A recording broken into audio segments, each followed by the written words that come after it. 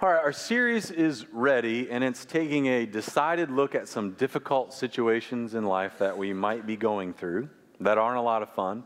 And if you're going through that, it's not a lot of fun. Even if you're not, maybe you will be, because that's just the way life is. Life is full of lots of difficult realities. Some of them come our way through no fault of our own. Some of them we kind of run into them on our own, but either way, we're in a mess. Anybody relate with that? Difficult realities are just part of life. The readiness part comes with this. All right, whatever the situation is, what does God have to say about it? In that, is there any encouragement? Is there any direction? Is there any wisdom? Is there a way to get out of it? Is there a way where we would have never had to have gone through it in the first place? That would have been good to know. So we're looking at, what does he have to say about these specific situations? And then the readiness part is just that. If what God has to say about it is your possession, you have it, you know it, it's yours, that makes you as ready as you could possibly be to go through whatever it is that you're going to go through. The definition of ready is a suitable state. Might still have to walk through it, but in a suitable state. So today is ready when sickness comes to stay. I'm 44. Let's say I go to the doctor for a checkup next week. If I go next week for a checkup, that will be my second checkup in 20 years. I'm on the decade plan. Anybody with me on that, guys?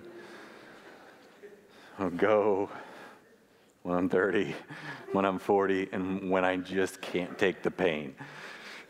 But someone's going to have to drive me, right? Sort of the plan. And I go, and the news isn't good. Hey, something doesn't look right. We need more tests, and I find out you're sick. You're way sicker than you ever thought you were. We get these envelopes in the mail sometimes. Someone in the family will go to the hospital, and if there were tests done, then the results of the tests come to your house. But sometimes those pieces of paper are pink. You can see it through the envelope because they want you to pay attention and not throw it away. Familiar with those envelopes? And you pour your coffee, however you do that, and you open that up, and you look at it, and you read through it, and it's like, hey, this is not good. That's reality. I mean, some of you are living that now. An old friend of mine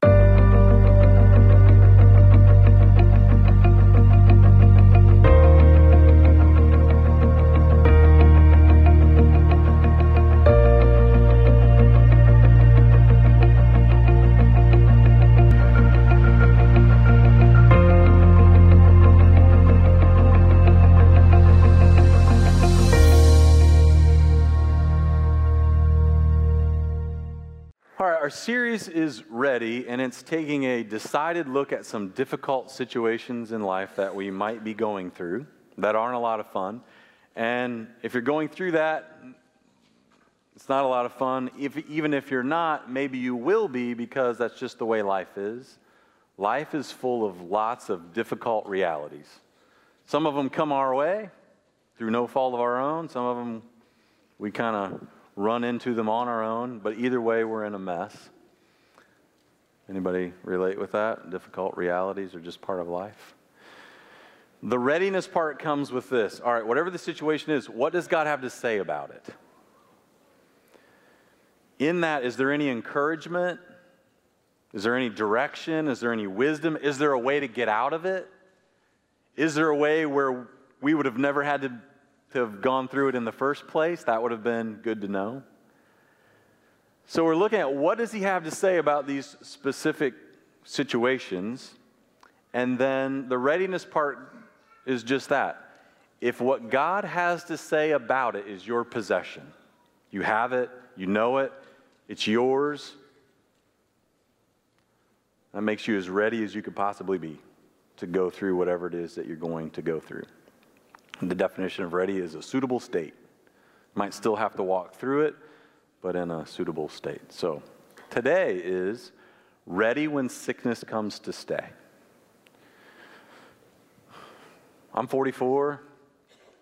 Let's say I go to the doctor for a checkup next week. If I go next week for a checkup, that will be my second checkup in 20 years. I'm on the decade plan. Anybody with me on that, guys? I'll go when I'm 30, when I'm 40, and when I just can't take the pain. But someone's going to have to drive me, right? Sort of the plan. And I go, and the news isn't good. Hey, something doesn't look right.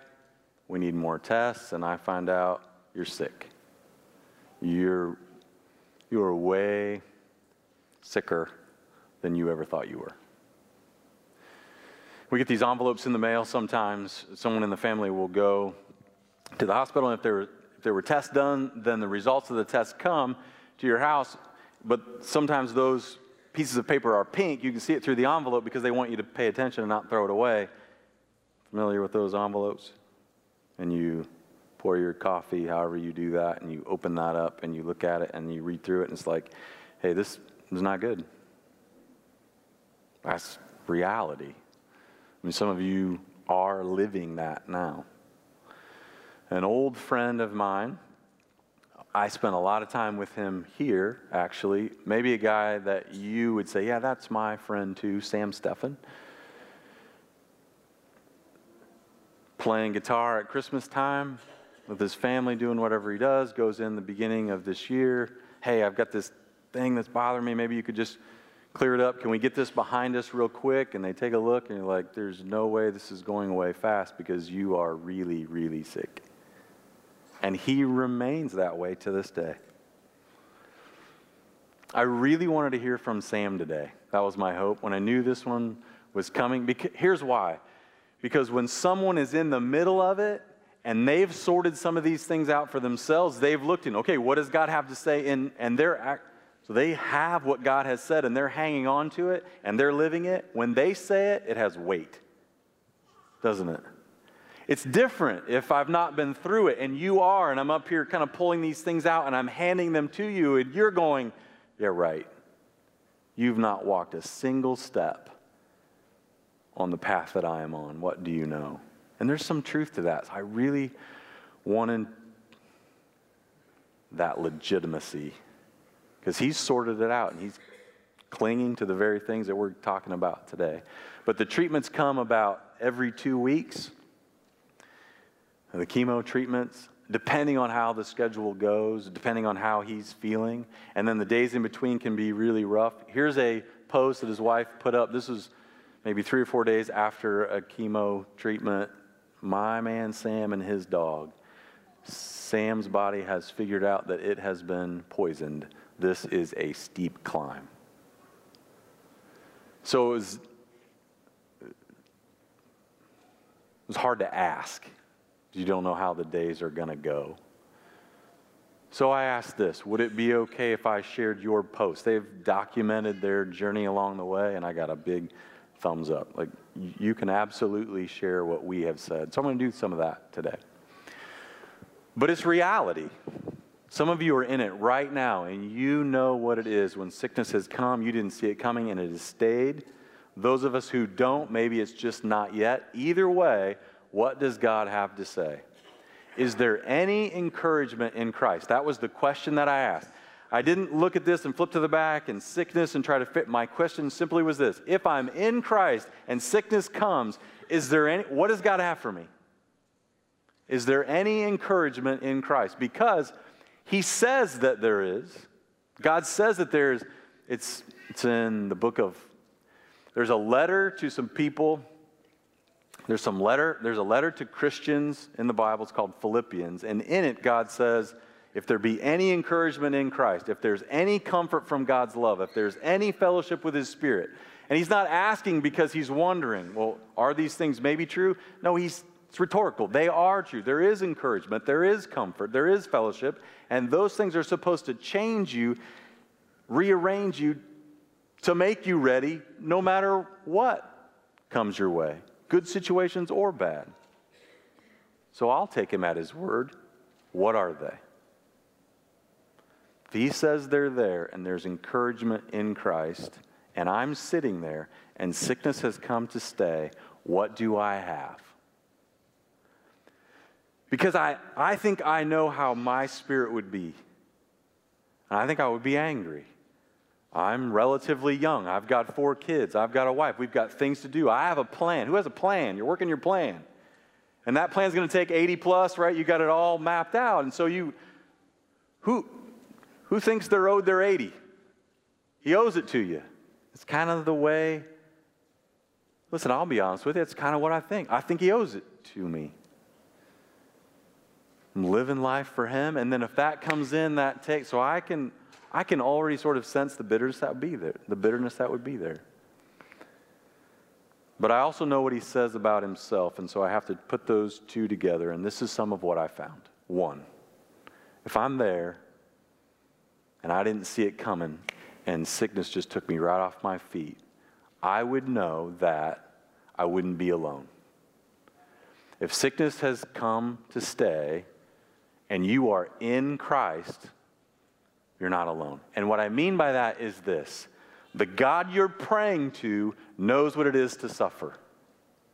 And I promise, if sickness has come to stay, Christian or not, whether you care or not, if sickness comes, you're praying. At least for a while, you're praying.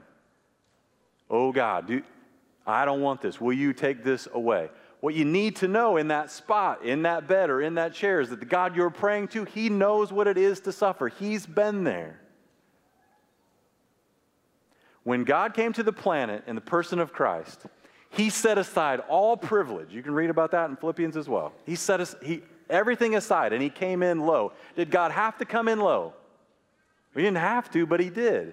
So if you read about how he came in born of a virgin, he came in born in a cave, he came in born on the wrong side of town, his parents weren't rich, he had no privilege. Think about this verse. Foxes have holes, birds have nests, but the Son of Man has no place to lay his head. He didn't have privilege, he laid it all aside to come, so he understands difficulty. Fully God and yet fully human. So he understands the limitations of all that. He's felt those things. He's had to fight through them on a human level. Maybe the high point of his existence on the planet, from a human perspective, not the fully God part, but the fully human part, would maybe be that day, if you're familiar with the story, where he rides into Jerusalem on the donkey. The cross is coming. It's out there. It's a week away or so. And he knows it's coming, but he has that moment where he rides in and people lay palm branches down. They think he's really great that day, and they lay palm branches down and they say, Hosanna, which is it's a celebratory term, kind of a term of endearment. That's maybe the high water day. Donkey, palm branches, Hosanna. Sound like a good day? Other than that, it's the grind. Maybe the best thing about what he knows, and I'm praying to him, and I know he knows it, and I have to know he knows it because he has something that I need. He knows what it is to be on death's door. He knows what it is to stare down death, and it's not going to move, and have that put panic into his own soul. He's been there. No one knows more about death than Christ. No one. He's walked up to it. He's walked through it. He's been there. And he knows what it is to fear it, to not want it. And you can read about it. I've talked about this part in Scripture often, seems like when I'm up here. And I'm not sure why, but it's that spot where he's in the garden. And what is coming? The cross. And what does he say? He's fully God, but fully human, so he understands it, and he does not want to face it. And he's saying, if you'll just take it away. That has to be the prayer. That has to be if I'm laying in bed or the chair, and I can't shake it, that's my prayer. Take it. You have to take it. We have a God who knows what it is to be right there. When I'm going through something tough, big or little, the people I want to hear from are the people who've been through it. Anything else is just kind of chatter. So I can lighten it a little bit. If I'm a coach, we take a loss that we should not have lost, and I'm rolling it through. You know who I want to hear from in that moment? Some coach who's been there. Hey, it's all right. I've been there too, and this is how it went for us, and this is how it will go, and you can still do this. That's encouraging to me. Anything else is just, you don't know. If my kid gets wrapped up in trouble, I want to hear from parents who have kids who have been there, and they know what it's like to walk through that. Like, hey, this is how it was for us. This is the deal, and it's going to be okay. This is how that's encouraging to me. Everything else, noise. That's who we have in Christ, in that spot, staring down what's coming with maybe fear or panic in our heart about death. He's like, hey, I've been there. I've walked down that path, and I've been through that door. Hebrews 4:15, we do not have a high priest who cannot sympathize with our weaknesses. For we do not have a high priest who is unable to sympathize with our weaknesses. He is a man familiar with sorrows. I realize this passage is about temptation. The rest of it says, but one who in every respect has been tempted the way we are. So he just knows what it is to be fully human. He does. And this has to do with temptation, and we don't face anything he didn't. But additionally, it's true, like he knows what life is like, limited by flesh and blood on a planet gone bad. He's felt it, he's fought it, he's walked through it, he's been there. In that way, if sickness comes to stay, you're not alone. He's walked it. 2, I'm not alone, and he can get me out of it. I mean, that's what he said. He recorded stories about it. Sometimes, if I'm in Christ, if I'm following him, I love him, I'm his, he can actually come down and he can make the sickness go away. Sometimes he restores us to health. And the only reason I can say it is because he wrote down stories where he did it so we would know. 2 Kings chapter 20. It's a story about a king named Hezekiah. He was a pretty decent king. God allowed 40 kings to be over his people in the Old Testament. Of the 40, do you know how many were good? 5. Low percentage. He's one of the 5. Right before the passage that we're going to read, this is what's going on with the king. He's leading, he's ruling, he's reigning, he's doing what he's supposed to be doing underneath God, and an outside king sends a letter. Dear King Hezekiah, this is what I'm going to do to you. And he writes down for him so he can read it over and over and over again, because that's not good for your heart. Everything I'm going to do, this is how I'm going to rip the kingdom from your hands, and this is all that I'm going to do to you, and oh, by the way, you can't stop me. And you know what? He couldn't. There isn't anything about what that king was writing that he could stop. And so filled with fear, he takes that letter, takes it to the temple, and he rolls it out in front of God, and he basically says, I can't, but you can. This guy's going to do everything to me that he said he was going to do, and I can't stop him unless you step in.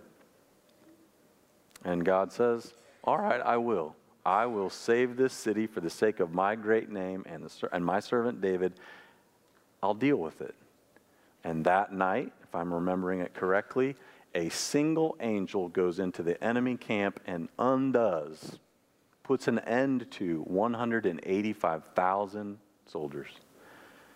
When he's in the temple, God says, not a single arrow will be fired. And there wasn't.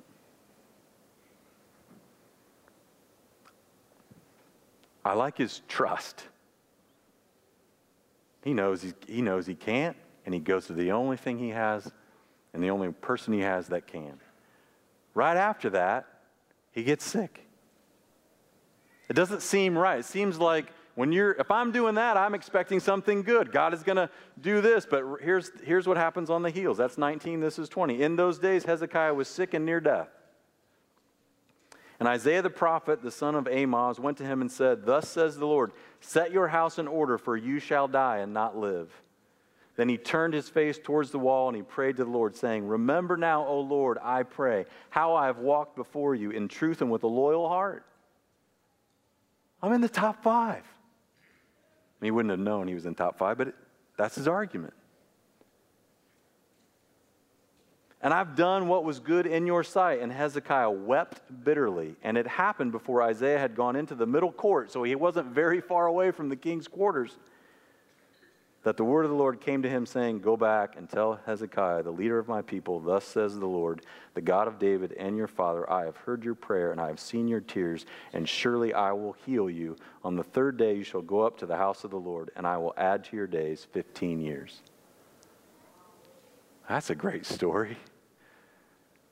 If I'm there and sickness has come to stay, I'm spending a lot of time in 2 Kings. Why do we have that story? God wants us to know that he does do that. If I have that story, I read that, and that gives me hope. You need hope when sickness has come to stay. You need something, and you have that because the God you're praying to, he knows what it is to suffer, but he also knows how to undo it all, and he can, and sometimes he did, and maybe he will again, so pray. If sickness has come to stay, pray that he would undo it all. Sam again. On April 10th, they sent him home to die. He just didn't. He just started feeling better. He had an appetite, started eating. And they said, there isn't anything we can do. His wife wrote it this way, and she's pretty good with words. She said, well, it's been 4 weeks since Sam came home and crawled into his chair and readied himself to die. ... He's still there, but he's eating pie.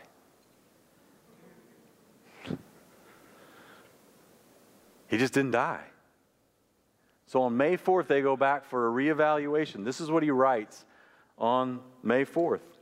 As we drive to our appointment, my heart is in a good spot today. My flesh feels frail, but I can hand that over with grace and the prayer support of everyone carrying me. I opened to the story of King Hezekiah this morning. The page had been folded, and that's where it opened.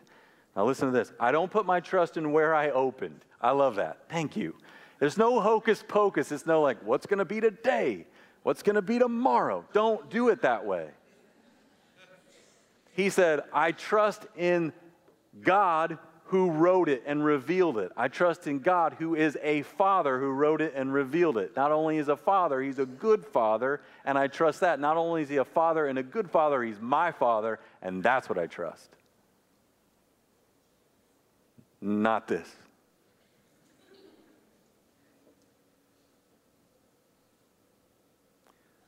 I don't put my trust in where I open, but in my good Father. He says the city in the precious chapter, he says of the city in this precious chapter, would this not be a precious chapter if sickness had come to stay to you? I will defend this city and save it for my sake and the sake of David my servant. If he gives me 15 more years, I will continue to praise him and share in this ministry of reconciliation he calls us to. If he chooses otherwise, I am confident his purposes are good. There is no bad news. This is my reality today.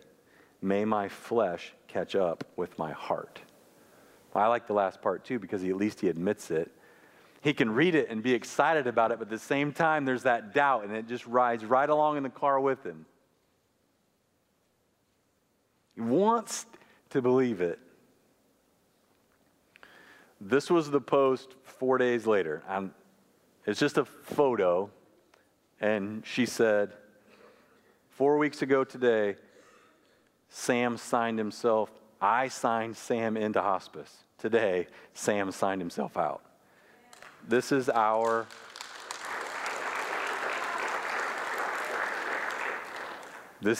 living room. We'd made room for the bed, the commode, the IV pole, and the feeding pump. And he just signed the paper and said, you can take it away. I am not here saying that, well, we got 15 more years because he opened a head. I'm not saying it. All I'm saying is that happened. That's all I'm saying. That happened. And I don't know. Maybe it's 15 more days from, I don't know. But there's a little more. And I promise you, who would he say did that? He's just going to roll it back to one person. God did that. So pray. And sickness comes to stay. I mean, God revealed he can, and he did, and he might again for you. So pray. And while you do, I'm going to take something else from that chapter that I didn't expect to find, but I did find, and I think it might be one of the finest verses on getting ready when sickness comes to stay, and that is, while you pray, set your house in order. That's the first thing God told Hezekiah. Hey, you're going to die, set your house in order. So let's just take it for that. Without reading the rest of it, is your house in order? Let's say sickness comes and it's not going away. Is your house in order? I talked to a widow, two now, one last week, one today after first service, who their husbands did all things financial. They put all this stuff together. So they were the keeper of all that information. Both, as they entered into sickness, and sickness that would eventually take their life, they wrote it all down. They made arrangements. One made arrangements for someone who is capable and willing to take on all the financial bill paying and all that kind of stuff so his wife didn't have to. And eventually he died and she went on and nothing changed. Do that. On a very practical, set your house in order. Does anybody know what's going on with your family financially? Or do you have all that info? A few weeks ago, I was up here, I said, leave no trails. We're all tired of your trails. We see where you've been. On this one, leave trails. Bring people into that. Does anybody know what's going on? And if they don't, write it all down. Call this for this. Call that for that. Do that. Because if you're gone, what are we going to do? That is not a house in order. Who knows what's going on other than you? Don't leave giant debt. Oh, hey, sorry about that. I had this big project, and I was going to knock it out with this, and then this was going to take care of this, and great, I'm glad you had it all planned out. It didn't happen. Set your house in order now. Don't leave a mess. Clean it up. Clean it up. Clean it up with people. Who's going to read that you are no longer here and say, good? Fix it. Something went bad. There's a root of bitterness that popped up. It's not getting any better. It's unsolved. Fix that. That's setting your house in order. Matthew 7, maybe. If you are on your way to the altar and there remember that your brother has something against you, go back to your brother and fix it, and then come, because you're not in a state suitable to be at the altar if you got all this stuff going on out here, so fix it. If sickness has come to stay and death is the result, you're on your way to the altar. And you're not ready until you fix it. Fix it. End it. Forgive. Bury it. Say it. Say what you need to say to the people you love the most. Put your house in order. There are things that I need my dad to know. There are things that my dad needs to hear me say to him. My mom needs to hear me say certain things to her. They're in my heart. I know what they are. They have to be said. I have some very, very, very important things for my kids to know. Say them. They must be said. Say them. My wife needs to hear from me certain things. They're in my heart. Say them. Set your house in order while you pray that God's going to take it away. Prepare for the fact that he won't. Put your house in order.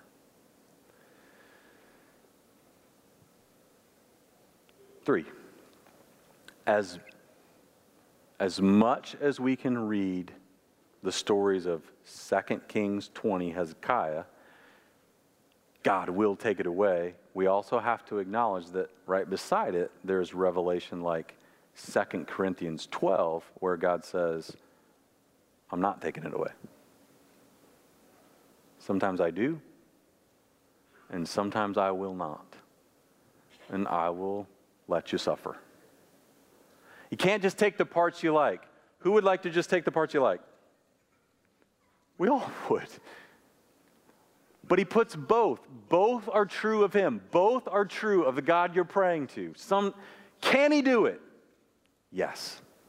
Will he? Not always. The second story is about a guy named Paul. And Paul is actually writing about himself. And he's writing about the incredible revelation that God let him in on. He wants to tell everybody, he wants to tell everyone how awesome he is. Like, God picked him to see this. And you'll hear it as he writes. I know a man in Christ who 14 years ago was caught up to the third heaven. There's just a lot about that I don't understand. I mean, what's the third heaven? Whether in the body or out of the body, I do not know. Only God knows. And I know that this man was caught up into paradise. Why do we call heaven paradise? Because God used those kind of words to describe it. Whether in the body or out of the body, I do not know. Only God knows. Who's he writing about? He's writing about himself. And he heard things that cannot be told, which man may not utter. So God allowed him to see things, but he wasn't allowing him to tell all of it. On behalf of this man, I will boast. But on my own behalf, I will not boast, except of my weaknesses. Though if I should wish to boast, I would not be a fool, for I would be speaking the truth.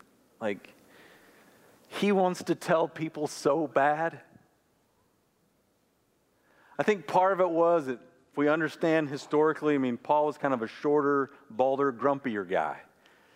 And he'd roll into town and he was always criticized. Everyone was full of criticism. And it just eats at you after a while. And some of it just like, oh yeah, well, I'm special. You know, like, this is what God showed me. What did he show you? So he wants to say it. But I guess God said that he couldn't. But he feels a certain way about himself.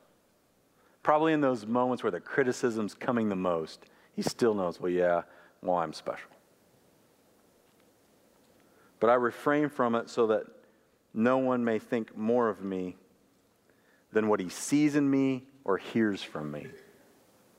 But it doesn't end there. So to keep me from becoming conceited, because of the surpassing greatness of the revelations, a thorn was given me in the flesh. And that's a phrase that we might be familiar with. A messenger of Satan to harass me, to keep me from becoming conceited. 3 times I pleaded with the Lord about this, that it should leave me. But he said to me, no. My grace is sufficient for you, for my power is made perfect in your weakness. Therefore, I will boast all the more gladly of my weaknesses, so that the power of Christ may rest upon me. For the sake of Christ, then, I am content with weaknesses, insults, hardships, persecutions, calamities, for when I am weak, then I am strong. So sometimes you're just not doing it. It's just going to be no, but that's not the end. So if that's you and you checked out on me when I was in the Hezekiah part because you're like, I prayed, the answer was no. All right, it's not over then. There's still the no part, but inside the no part, what do we have? It's not like God is done with you. Well, I didn't give you 15 more years, so see you later. It's not that. There's still something to do. And the something to do in the midst of it is suffer well.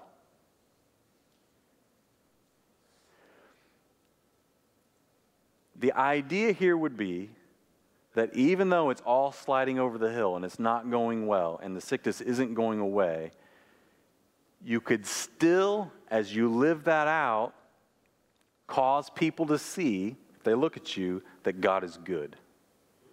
That God has perfect remedies for those who are dying and those who will die, even though He's letting you die.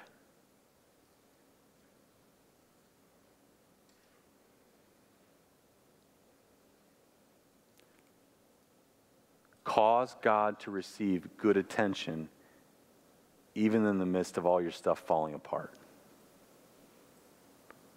And that's what he puts in there.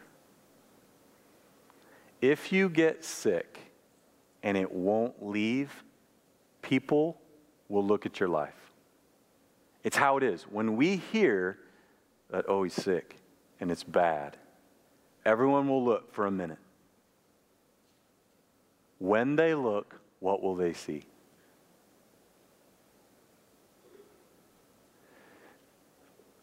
Sam was right over there. He lives just right over there, around a campfire the night before Easter. And he believes with all his heart this is the last campfire he'll ever sit around. I mean, the last time you build it, the last time it smells the way. I built a fire last night. It was a good one. You know, I had it all packed in there, and it burned nice and hot straight up for a long time. It was just dry. It was good.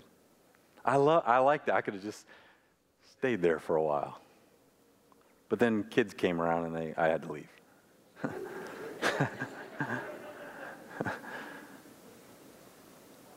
I love that. What if it's your last one? And that's what he thinks. So he's around his last one, and he's worried that he hasn't done enough. Like around the last campfire, he's thinking about facing God, and he's pretty sure he's not ready. And he's panicked about it. Are you ready to face him? And he's not sure. He starts to think about Peter. Peter around a campfire, about the same time, Easter, Christ is going to the cross, and Peter around the campfire is absolutely blowing it. You guys know this story? Peter is known for denying Christ 3 times. That happened around a campfire. Questioned by a teenage girl, and he's losing it. And he's upset with himself the next day. He's distraught. He hates himself, but it's kind of odd. Sam, all these years after the fact, wants to look back and he wants to counsel Peter like, no, you're not seeing it right. Isn't that odd how sometimes because of the revelation we've been giving, like, no, it's okay. Wants to counsel Peter by saying, listen, it was never going to be what you did around the fire. God was never, ever just going to look at you and what you did. He was always going to look at what Christ did for you. While you're losing it there, you're so distraught about all that you did or didn't do, Christ at that very time is fixing it on the cross. While you're losing it, Christ is making it go away. God made him who knew no sin to be sin for us, that we might become righteous. It was never, ever, ever going to be about, did you do it? God saying, nope, yep. It was always going to be about him looking at you through Christ. It was always going to be about what Christ had done, not you and what you did or didn't do. And then he realizes around the fire, hey, wait a second, I have that too. When he thinks about the one without Christ, he's like, he has fear. He admits it. He writes it. He has panic. But he's like, hey, wait a second. This is what he writes. I never had anything. If I did everything, it still wouldn't be enough. The only thing I really have is what Christ has done for me. And that is my prized possession. I'm bankrupt, and Jesus is all I have. And if he isn't enough, nothing else would have ever been right. It would have never been enough. I know this is simple gospel, but it is heart level for me at this time. And I share it because I think you want to know where I am and what I'm thinking. Sitting around his last fire, what is the only possession that he cherishes? What Christ has done for him.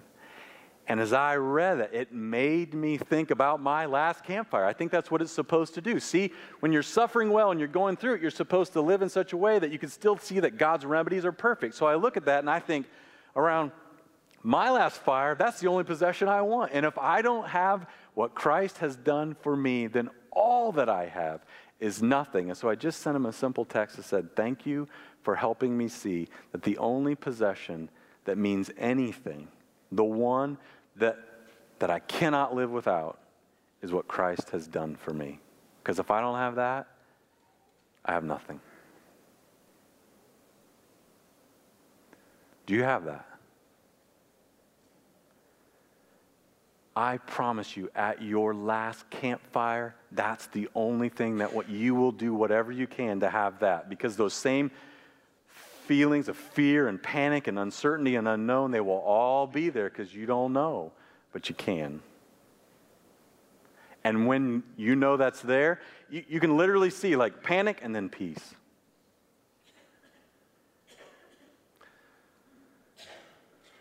That's what I want around my last campfire. I mean, maybe some friends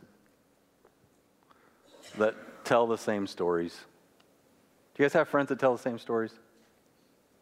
Kind of. And you've how many times you heard them? A lot. Do you let them tell it again? Yeah, they're friends. So, I mean, you know how it's going to end. You've heard it like 29 times. It's okay, though, because they're friends. You love them. There would be one I would tell. I'm going to tell it here quickly, and then we'll move on, at the sake of maybe going over a few minutes. It's just my favorite story. It feels weird telling it to you because as I get into it, I feel like I've probably already told it. Like, I've told it so many times, I'm that guy. I feel like you've probably heard it, but I was at the funeral of Francis Jameson. That's my wife's grandpa, and he was 67. Died. We were at the graveside, and they were kind of going through the deal, and we're out there. It's cold, and Brandy, my wife, has a cousin. He was really young. This was several years ago. He's really young.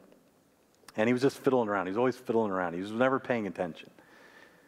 And he was, the whole thing's going on. He's messing with the flowers on the casket. He's pulling one off, and he's got one. He's kind of twiddling it around in his fingers, doing whatever. Well, the 21 gun salute comes up. And so they pull up, and he's just, and bang! And he didn't know it. And it literally just, his knees buckled, and his flower flipped, and like, kind of slobber shot out of his mouth, and like, I mean, it was one of the funniest things I've ever seen in my life.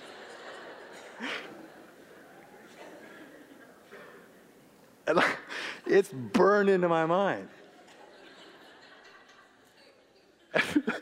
And I'm stuck. So I just put my head on my wife's back. And I started to laugh. But I made it sound like crying because I couldn't get out. It was just... And she's like, what is going on? And this guy, his name was D, came over to me. Oh, gosh. I'm covered with sweat when I think about that. Oh, that was terrible. But it is so funny. And I'm going to tell that story around my last campfire. But I'm also going to tell who's ever there the only possession that gives me peace is what Christ has done for me. And I absolutely know that I have it. And that changes everything for me. And if you don't have it, you have nothing. You have nothing that means anything if you don't have that. Search your own heart. Like, sort it out. Do you have that? And if it's vague at all, ask. Trade everything for that.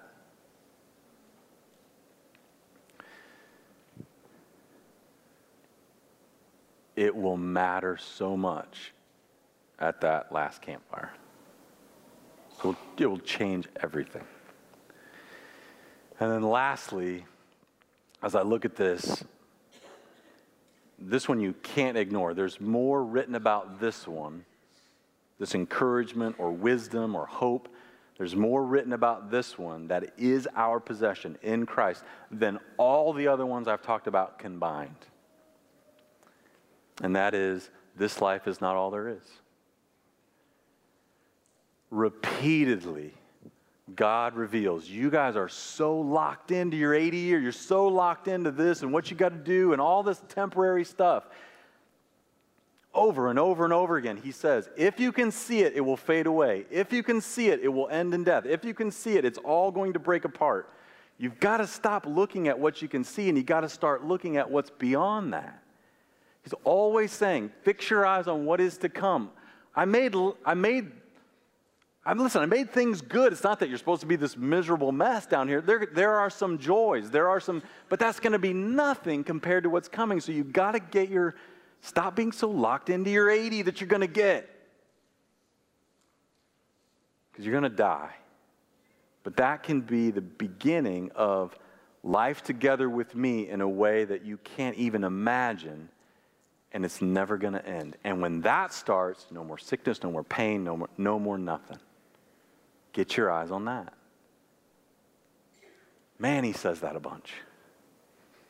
Over and over and over. So I'll just read some passages. That would be an easy study. What does he say about where I should put my focus as it relates to earth and beyond? John 14, let not your hearts be troubled. Believe in God, believe also in me. In my Father's house are many rooms. If it were not so, I would have told you that I go to prepare a place for you. And if I go and prepare a place, I'm coming back to get you, and I'm going to take you to myself, for where I am, there will you be also. And where do you get the idea that there's a house for you up there, that God has something for you, or there's a dwelling? Where do you get that idea? Passages like that. That there is something else there, and it's real and tangible. I mean, he just said, house. So it's not so disconnected from your brain that you can't grab a hold of it. It's real. And there's a place for you to be. 2 Corinthians 5, so we are always of good courage. We know that while we are at home in the body, we are away from the Lord. But we would rather be away from the body and at home with the Lord because we believe what he has prepared for us is really that good. This one has to do with better is one day in his courts than 1,000 elsewhere. It's going to be so good that you'll easily make the trade. These things that he writes, he reveals. And we just read them, but we're still like, well, I got to do this. Now get your mind off of that onto that. This one's 1 Thessalonians. But we do not want you to be uninformed, brothers, about those who are asleep. What does it mean? What does asleep mean in this passage? Those who have passed away. That you may not grieve as others do who have no hope. But you have hope, for since we believe that Jesus died and rose again, even so through Jesus God will bring those with him who have fallen asleep. Christ